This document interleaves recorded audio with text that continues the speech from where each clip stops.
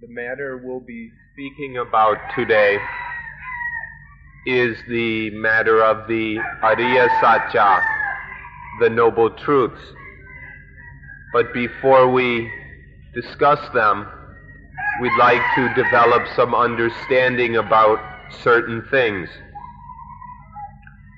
In particular, we ought to understand what is meant by Buddhism. This suffix ism,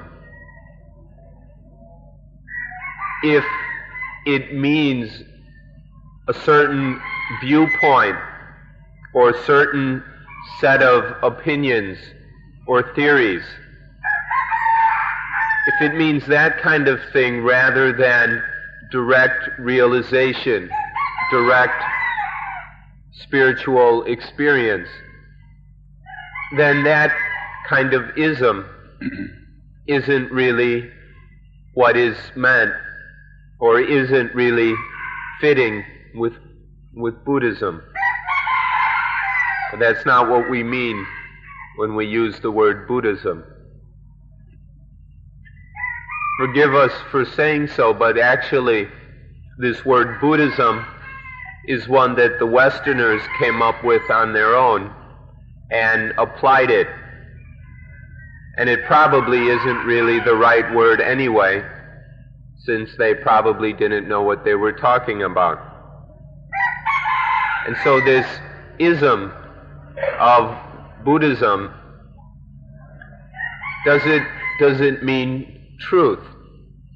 As far as we can tell, ism doesn't really have much to do with truth. It's just one point of view, one body of opinions that a certain group of people put forward and say, this is what we believe in. But that's not what we're concerned with here.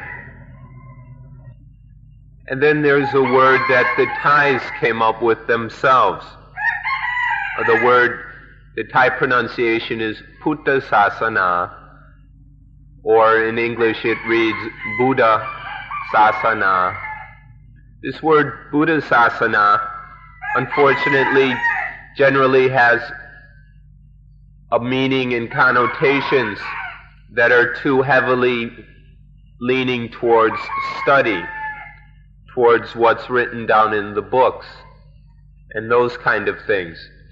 And so this word isn't really correct either.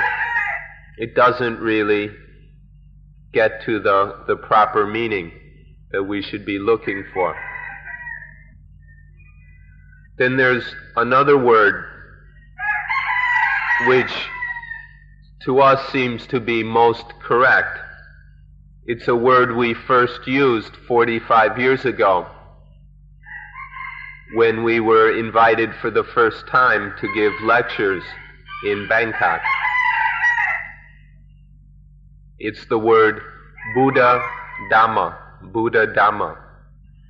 This word Dhamma, or Dharma, in Sanskrit, Tham, in the Thai pronunciation, has quite a broad, extensive, and profound meaning. It can mean path, or way, just as the word Tao from China, the word Tao that means path or way. Or Dhamma can mean duty. And Dhamma can mean truth, or Satya. And since Dhamma includes all these meanings, then it's very appropriate. It's the most appropriate word to use for what is generally called Buddhism. So we suggest that to take as a principle for our study that we use the word Buddha-Dhamma, the Buddha way, or the Buddha duty, the Buddha truth, instead of these other words. We suggest the word Buddha-Dhamma as the most appropriate name for what we're discussing. However, if we'd like to go back to the Buddha's time, we can use the word that the Buddha actually used himself, the word that came out of the Buddha's mouth directly, which wasn't any of these words, Buddha-sasana, or Buddhism, or even Buddha-Dhamma. The word the Buddha used himself to refer to his teaching and the way of life he was showing to people, and the truth he was talking about, the truth he had discovered. He used for all of this the word brahmacharya, the sublime way of life, the sublime spiritual life, the excellent spiritual life. Brahma means sublime, supreme, the highest, or it can mean excellent, even perfect. And jariya means to behave, to act, to practice. But in this is the meaning, the important meaning of commitment. So we could call it the supreme commitment, or the supreme way of living, the sublime way of life. This is what the Buddha called it, the brahmacharya. And this is a word worth our attention. And so therefore we will approach things as the Buddhist way of life. When we discuss the Noble Truths, we'll be looking at them as the Buddhist way of life. And then this word, the Buddhist way of life, corresponds exactly with the Noble Eightfold Path, which is the heart of Buddhism, in which we will discuss later. Because this is something we've never heard of before, it's necessary that we use the word new, and call it the new way of life, a new way of life. And so when it's all new, then the life that we discover is a new life. And so we'll stress this point of new life. When we say new, it doesn't just mean strange or different. It means new in the sense that we've never seen it before, we've never heard of it before, we've never just come across this before. And so to us it's entirely new. But really, it's not new at all. It's been around for so long that we can't even say it's old. So when we say new, it means it's new for us, new for those of us who are discovering it for the first time.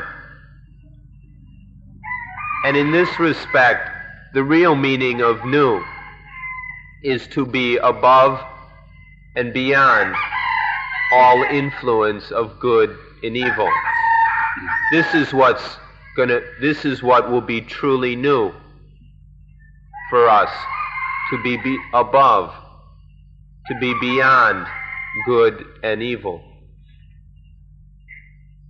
If we speak kind of philosophically, we can say that this is to be above all dualism, all duality.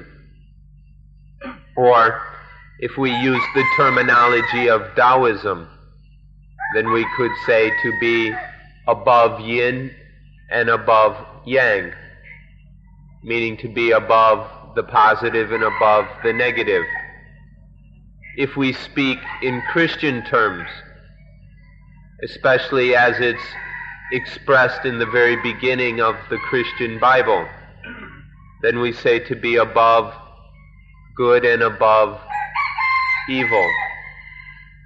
In Buddhism, we could accept all of these, to be above all pairs of opposites, all of those pairs, those dualisms, where good is opposed to evil, positive opposed to the negative, yin is opposed to yang. To be above all this is the meaning of the new life.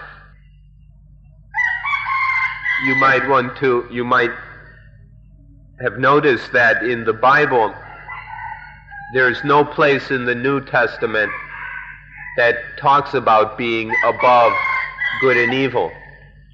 But there is a place in the Old Testament, in the very first chapters of Genesis, that talks about or discusses being above all good and all evil.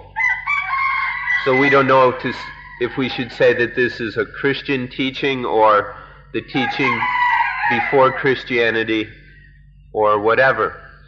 But there's this very important truth revealed at the very beginning of the Bible.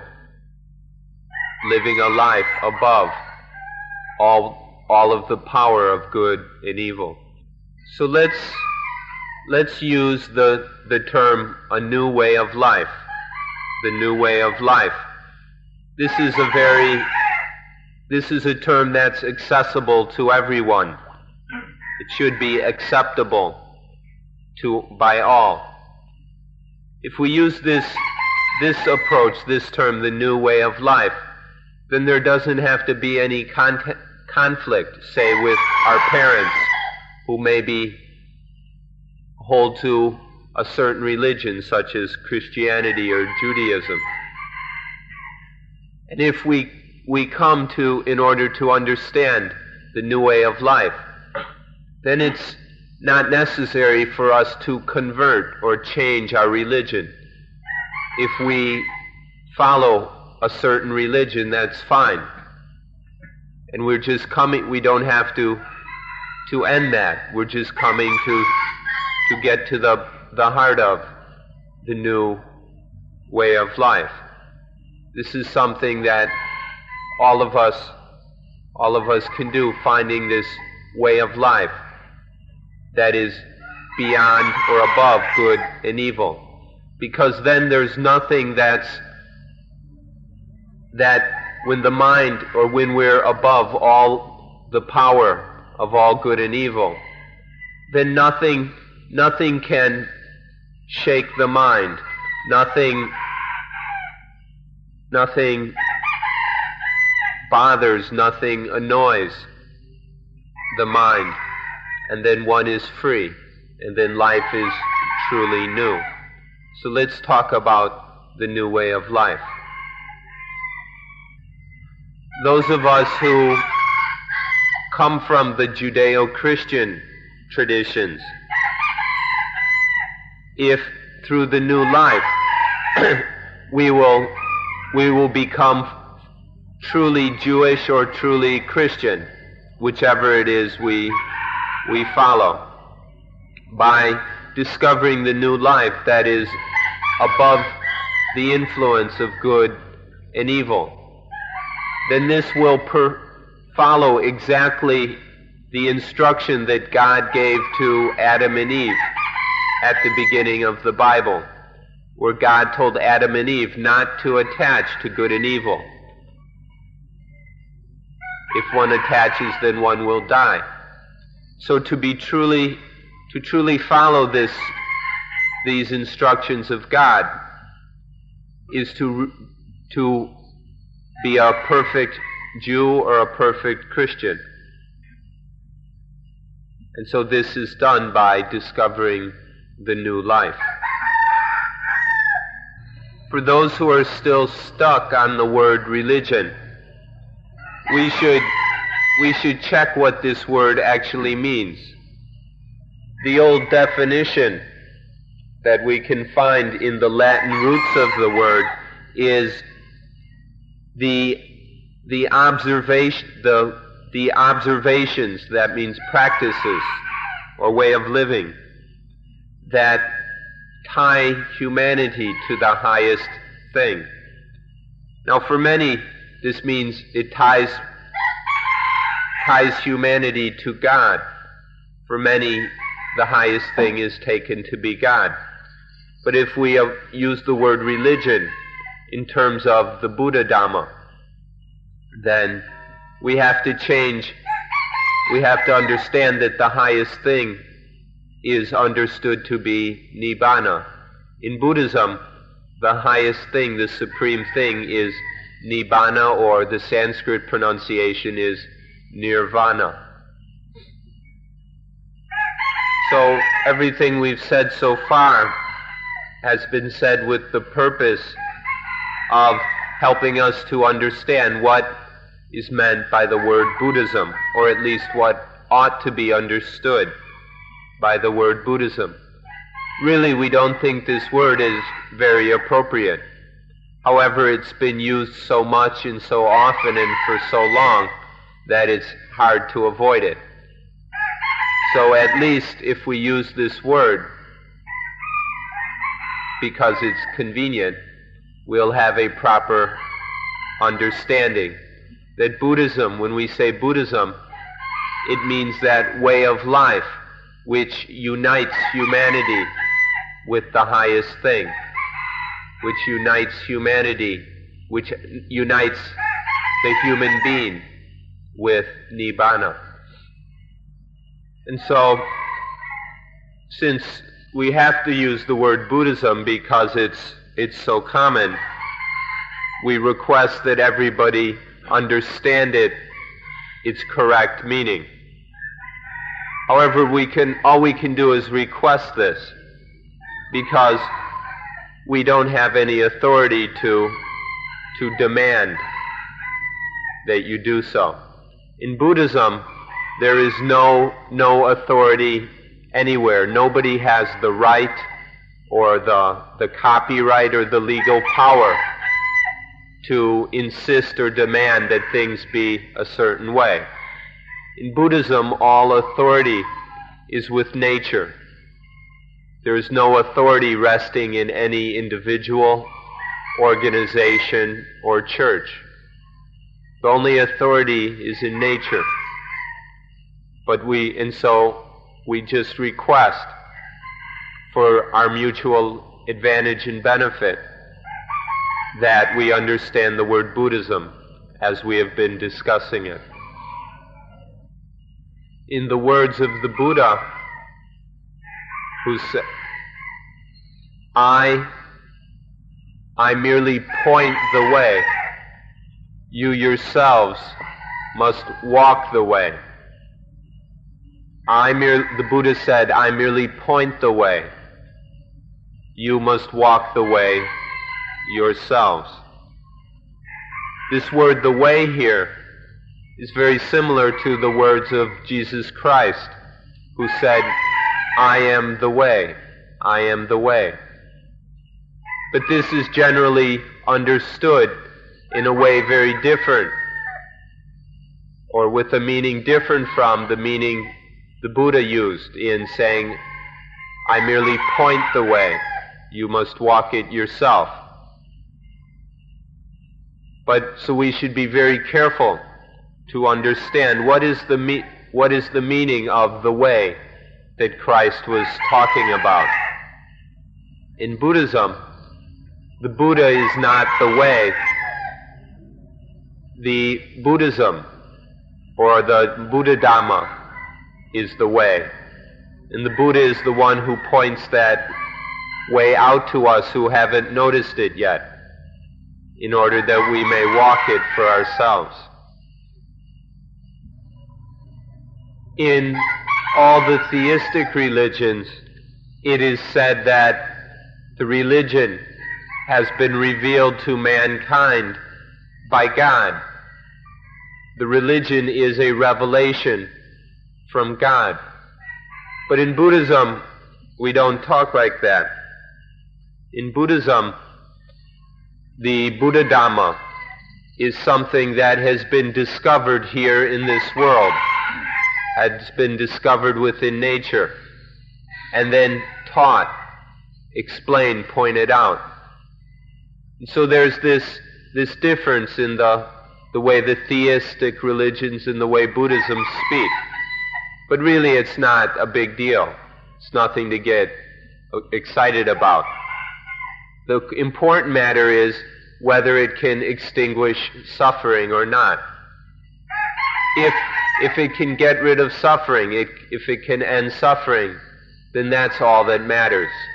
Whether it comes from up above in the kingdom of God and then is revealed down here on earth, or whether it's discovered here within this natural life here on earth. Either way, if it ends suffering, then it's everything we need.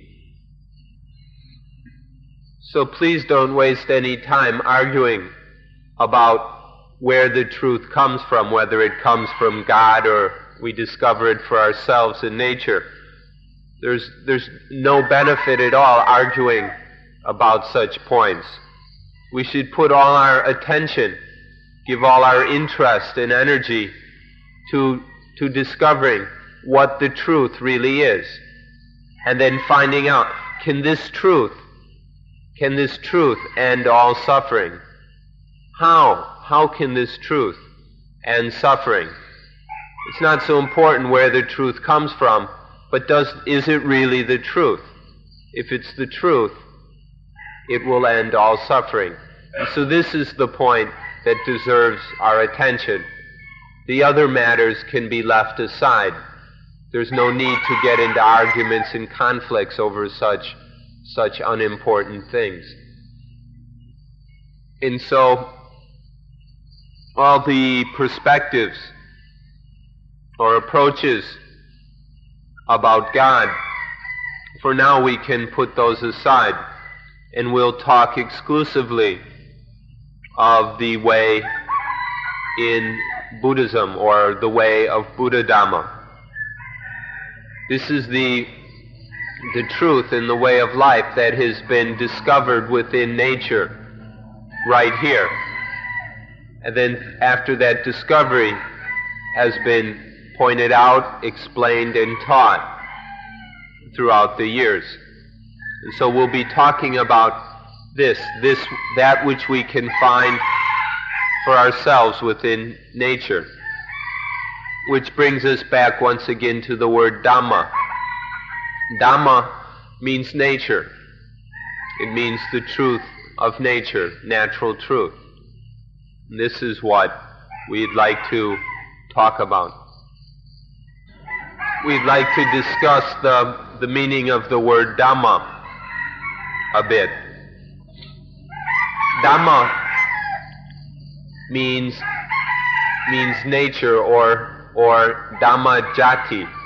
Dhamma Jati means birth.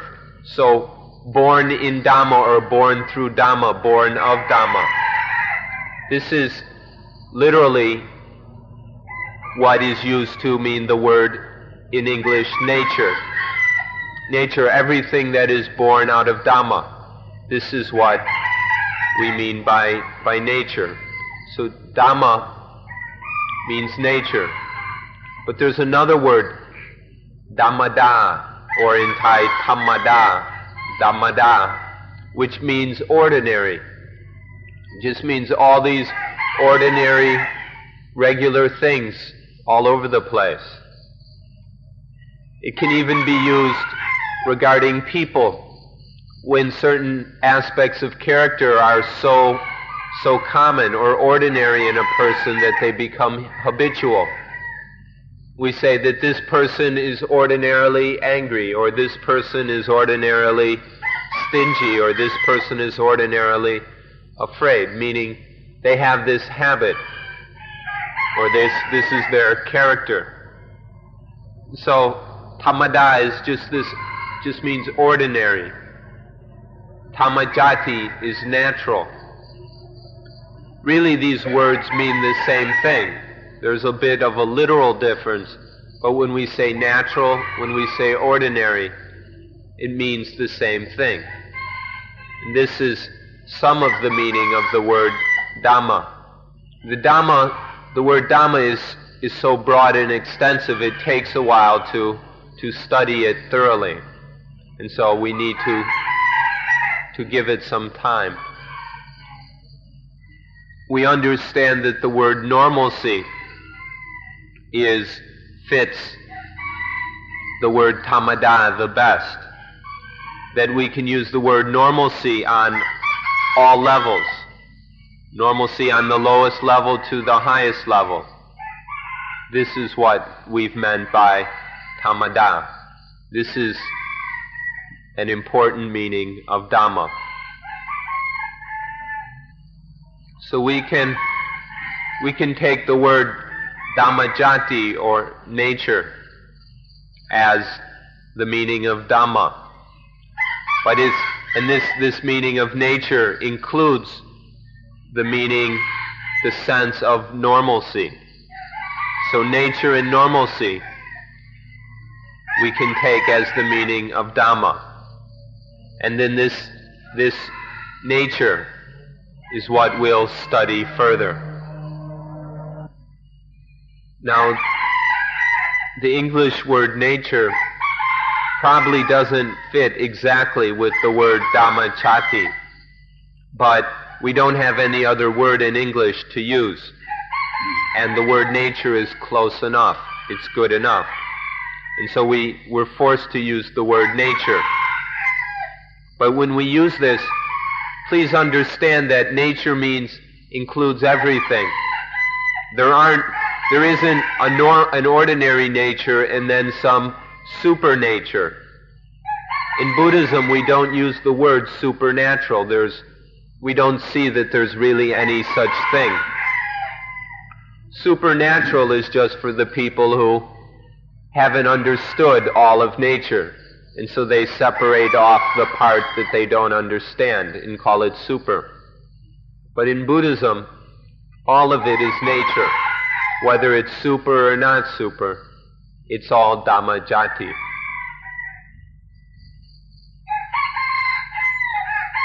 And so now that we understand that Dhamma is nature, this word nature can be viewed in four aspects or analyzed into four aspects. The first is nature itself. Then there is the law of nature. Within all nature we can find the law of nature. Then the third meaning is duty in accordance with the law of nature. And fourth, the results of that duty. All four of these meanings, or all four of these are all part of or included in the word nature or Dhamma. If one understands all these aspects of nature, of Dhamma that we're discussing, then it will be quite simple to understand the noble truths, the Ariya-sacca. Nature, all things, all nature. This is one noble truth. And then the truth of nature is another noble truth that must be known, that must be understood. And then the duty in accordance with the law of nature. This is another duty which we must develop and is another noble truth that we must develop and fulfill. And then the results of that duty, this is yet another noble truth that is to be realized, to be penetrated. So all of these natures, all these aspects of nature, all this Dhamma that we've talked about is not something separate than the Four Noble Truths. And so understanding Dhamma, understanding nature, will allow us to understand the Ariya-sacca, the Noble Truths. Let us repeat this once again because it's of such tremendous value, that if we understand these 4 words, then we will have no trouble understanding the Noble Truths and understanding life. There is nature, the natural law, duty in accordance with natural law, and the results in accordance with duty. Just these 4 words, we should be very careful to remember them and understand them. Nature, law, duty, result. Nature, law, duty, result. Please give these 4 words your careful attention. These truths of nature, all these meanings or aspects of nature, must be studied, must be learned right here. We can't learn about nature from books, from listening to lectures, from thinking, from philosophy, from speculation, from reasoning. None of these things will allow us to actually know nature in its various manifestations. But if we just study life itself, everything is right there. All we need to know is right there. If we study the body is an aspect, is part of nature. And this body is subject to physical laws, to natural laws. The body is under the power of these various natural laws. And then the body must always act, always has a duty to perform according to those laws. And then there will be a result according to that duty, either happiness or suffering, pleasure or pain, always arising depending on how the body does its duty. So all 4 of these can be discovered right here, even in the body, but never in books or in lectures or by reasoning. The Buddha himself said that all the truths we need to know, everything we need to know, can be discovered here in this body and nowhere else. All the truths we must know can be found right here in this body. But it must be a living body. If the body's dead, well then forget it. You can't learn very much from it. But when the body is alive, when there's life here, then all the truths can be discovered. When we mean alive, that means there is the ability to experience. There's feeling, there's sensation, there's thought, there's perception. With this living body, with feeling, experience, perception, thought, in that we can learn every truth that we need to know. The nature that we must discover in this body, it's not really different than the nature that's all across the universe. But that nature out there, we don't really need to study. We just need to study the nature within this body, the nature of all the atoms and the clusters of atoms, the various elements that are brought together, compounded together to make up this body. This nature in here is what we need to know. The nature all over the universe, it's a little bit too much. And then with this body there are various actions. There are physical actions and movements. There is speech. There is thought, memory, and all kinds of mental processes.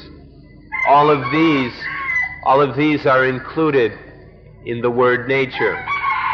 These are all included in the truth of nature that we ought to understand.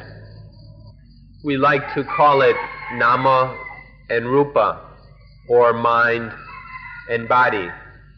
So take a good look at it.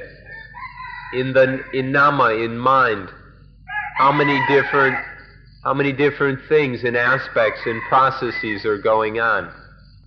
And in the body, in rupa, how many different things are happening? All of these together are nature, are the pure nature of life that is to be understood. Wherever there is nature, there is the law of nature right there as well. So in this body, the body is always under the control, under the power of the law of nature. Everything the body does is governed by the law of nature. And then the nature of the mind is the same.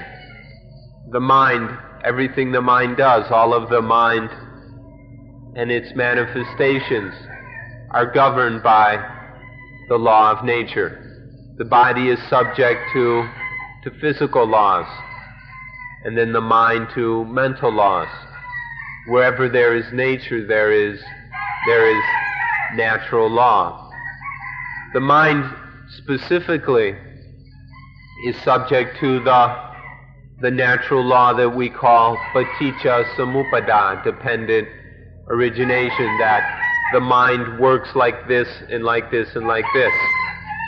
It doesn't work in another way. That's how things are. That's the law of the mind. So anywhere we find nature, there we can find also natural law. So then there is this law of nature that things must be impermanent. If we observe the mind, for example, we'll discover the law that it all must be impermanent, constantly changing, unsatisfactory, or oppressive and not self. Seeing that everything that must arise through certain conditions and then must cease through the ceasing of conditions. This is the law of nature that we can find everywhere. And so in the law of nature there are two levels. The first level is that the law of nature is like this. It's not something else, it's like this. And then the level that things must happen according to the law of nature. There's just no other way. The law of nature is like this, and everything must happen in line or according to the law of nature. We need to look as carefully as we can until we see that the law of nature is what the law of nature is like, exactly what it is like. And then further to see that it controls us, it forces us to be like this, for things to happen like this. We must look until we see that we're completely under the power of the law of nature. If we look closely enough, carefully enough to see this, then it is not at all difficult to understand Dhamma. And when there is this law of nature that controls us, that forces things to be in a certain way, or to happen in certain ways, then life must respond to that. human beings must respond to that, and that response is called duty. In Thai it's called nati, which translates duty. In India, even way before the Buddha, when people first became intelligent to understand this duty of life, they called it Dhamma. So the word Dhamma is very ancient, going way back into the beginnings of Indian civilization. They've known this word Dhamma, or duty, this necessary response of life, especially of the human being, to the power of the law of nature. We can't really say who the first human being was that came to understand this word duty or Dhamma. We don't know who the first person was, but there had to be someone who observed nature very carefully until they realized that there was this duty. So someone somewhere first understood the duty, and understood it so well that they saw, without this duty, without doing that duty, that we must die. And then since this understanding of duty has been passed along, and the understanding has developed and grown until the time of the Buddha, when the understanding of Dhamma, of duty, was taken to its highest level, and has not been improved upon since. This understanding of Dhamma, of duty, has been developing with humanity for a long time. And it's the thing that must be done. Otherwise we will die. So Dhamma, duty, is something we have to have. We must have Dhamma in this sense of being the duty. If we ask, well then who established or set up or laid down this duty?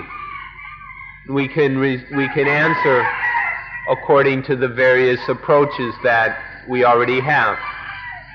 In the theistic religions, then we must say that God established this duty. It was God who laid down the duty. But in Buddhism, we just say that nature, that Dhamma, that nature is what set forth or established this duty. So please don't fall into any arguments or start fighting about who it was that established this duty. We need all of us just to study and come to understand this duty. Those who like to say that God is the one who laid down the duty, fine. But we would suggest to you that in saying so, one ought to understand that it's the law of nature that is God, or that what is meant by God here is the law of nature. In Buddhism, this is quite clear, that duty comes from the law of nature, that it's the law of nature that stipulates that if this duty is not done, we die.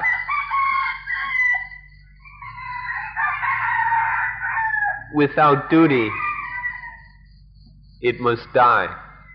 Without duty, it must die. This is something we can observe anywhere we look.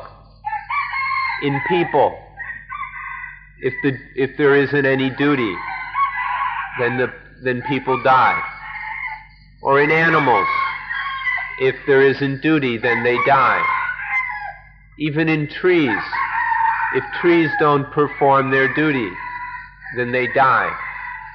Even in the smallest living things, even in a single cell, if that cell doesn't do its duty, it dies. So from the simplest forms of life to the most complex, all life must have duty. Without this duty, life dies. This duty, this Dhamma, is absolutely necessary. It's so necessary, there's no even questioning of the fact once we've observed it. Every cell in the body has its duty. And then when the cells gather together into groups, each of these collective groups, or each of these groups has its collective duty. And so when the cells form together and form the blood, the muscles, the bones, all of these have their duty. And if these duties are not performed, then the cells die, the groups of cells die, the body dies. These things come together and form hands, feet, ears, and all the parts and organs of the body. And each of these has its duty. If these duties are not done, if these duties don't exist, then the thing dies. And so life in all aspects, on all levels, from the basic little parts of the cells, and even the little ingredients of the cells, the ribosomes and nucleus and all that, up through the groups of cells, and then the organs that are collected together to form a living being, a life. All of these must perform their duty. Life must do its duty, or it will die. Without Dhamma, life dies. Life, we cannot survive without Dhamma. Here we can distinguish two aspects, or two levels of duty. There's the physical duty, and there's spiritual duty. For the body and all its parts, they all have their physical duty, their physical kind of duty. And then within the mind, in the mind's ability to know the truth, there is the spiritual duty. Now, some people would also add mental, physical, mental, and spiritual.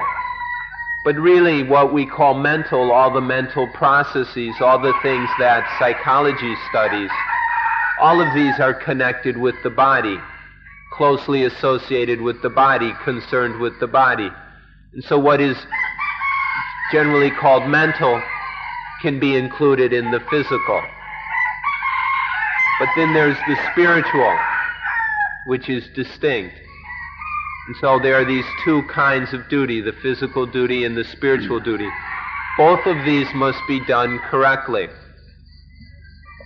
If these two kinds of duty are not performed correctly, then the living being dies. So we need to pay attention to and study these two kinds of duty and learn how to do them correctly. It's quite marvelous that the physical duty never stops. The physical duties have to be done constantly, all the time. But when it comes to the mind, the spiritual duty, it's different. Sometimes we can take a rest. Sometimes it stops. The spiritual duty doesn't have to be done constantly. But there are these two kinds of duty for us to know, the physical and the spiritual. Something that you've heard about already, that is the Noble Eightfold Path. This is the spiritual duty. And so we'll discuss this later as we discuss the Four Noble Truths. In Pali, there's another word, samatta. What this word means, even if I can spell it, S-A-M-M-A-T-A, with a line over the last A. The other one is spelled differently. This samatta means, da means state of being or state. Samma means correct, appropriate, proper. So this word means the state of being correct, the state of correctness, the state of propriety, of rightness. Both duties must have this quality of rightness, this state of being correct. Both the physical duty and the spiritual duty must have this quality of samatta, this state of being correct. And then life doesn't have to die. With these, if both duties are right, then there is no death. Now when we say correct or right, we have to ask, right according to what? Right in regard to what? We can say that the physical duty must be right according to the things we need to get.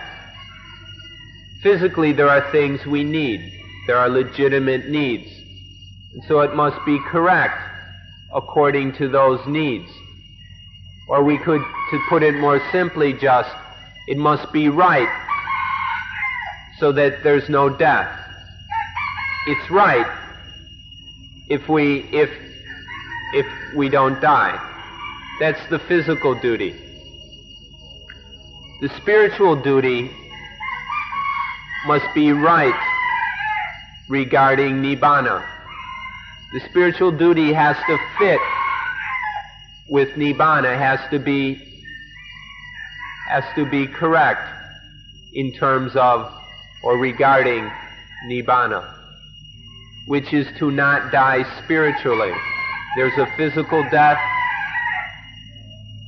and a physical survival, and then there's spiritual death and spiritual survival. To be correct regarding nibbana is to live spiritually. When businessmen are correct, they get money. When politicians are correct, they get power. And when Buddhists are correct, they get nibbana. So then ask yourselves, what do you want? So you've come to study and practice Buddhism. That means you ought to want the thing that Buddhism has to offer. And the only thing that Buddhism has to offer is nibbana, the quenching of all problems. This word nibbana is a very difficult one to explain.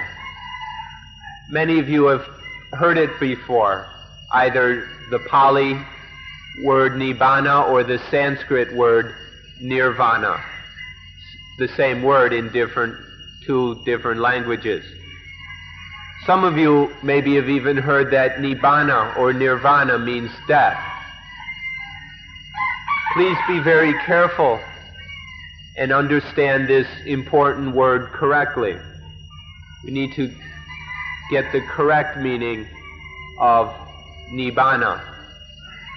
We can say that nibbana is the quenching of everything undesirable, the quenching of everything inappropriate. Literally, the word nibbana means cool. It's a quenching of heat. When the heat is is quenched the way thirst is quenched with a drink of water, then there is coolness. We're talking specifically about mental coolness, spiritual coolness. We're not talking about death. Actually, death isn't coolness, death is cold. If the body was cool, that's very nice.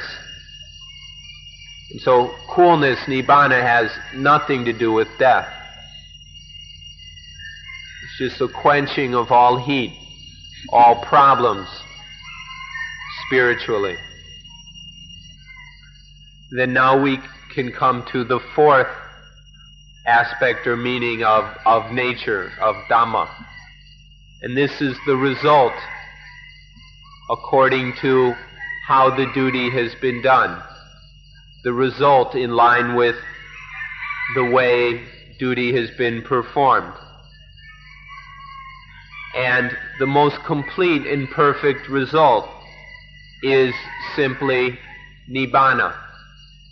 The perfect result is perfect nibbana, the cooling of all problems, all heat, all strife, all suffering within the mind. This is the result that Buddhism is offering specifically. However, it's possible to speak on lower, more mundane levels if we wish. And can use the word result in terms of money. For example, when one's economic duty is done properly, or physical health, when those duties are done properly, and family security, when those duties are done properly, and then happiness, when one does that duty correctly. These mundane, these ordinary worldly meanings of result can also be used. But the highest meaning of the result according to the doing of duty is nibbana, when all problems are quenched, when the mind has no problems, no heat.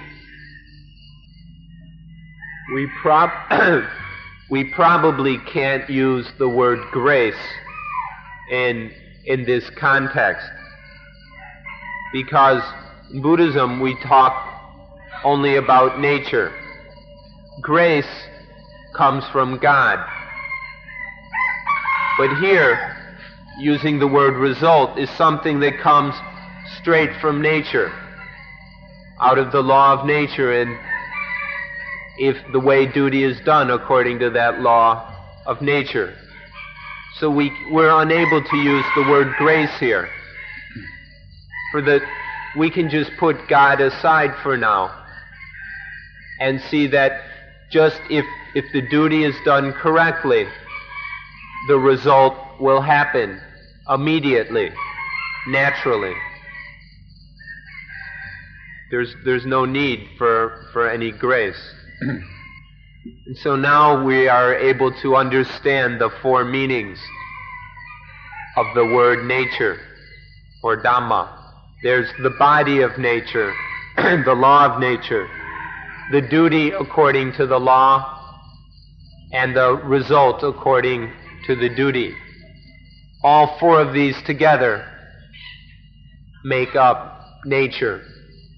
And we can take this to be the ultimate truth, or the absolute truth of all nature. So we've used up more than an hour to discuss these meanings of nature.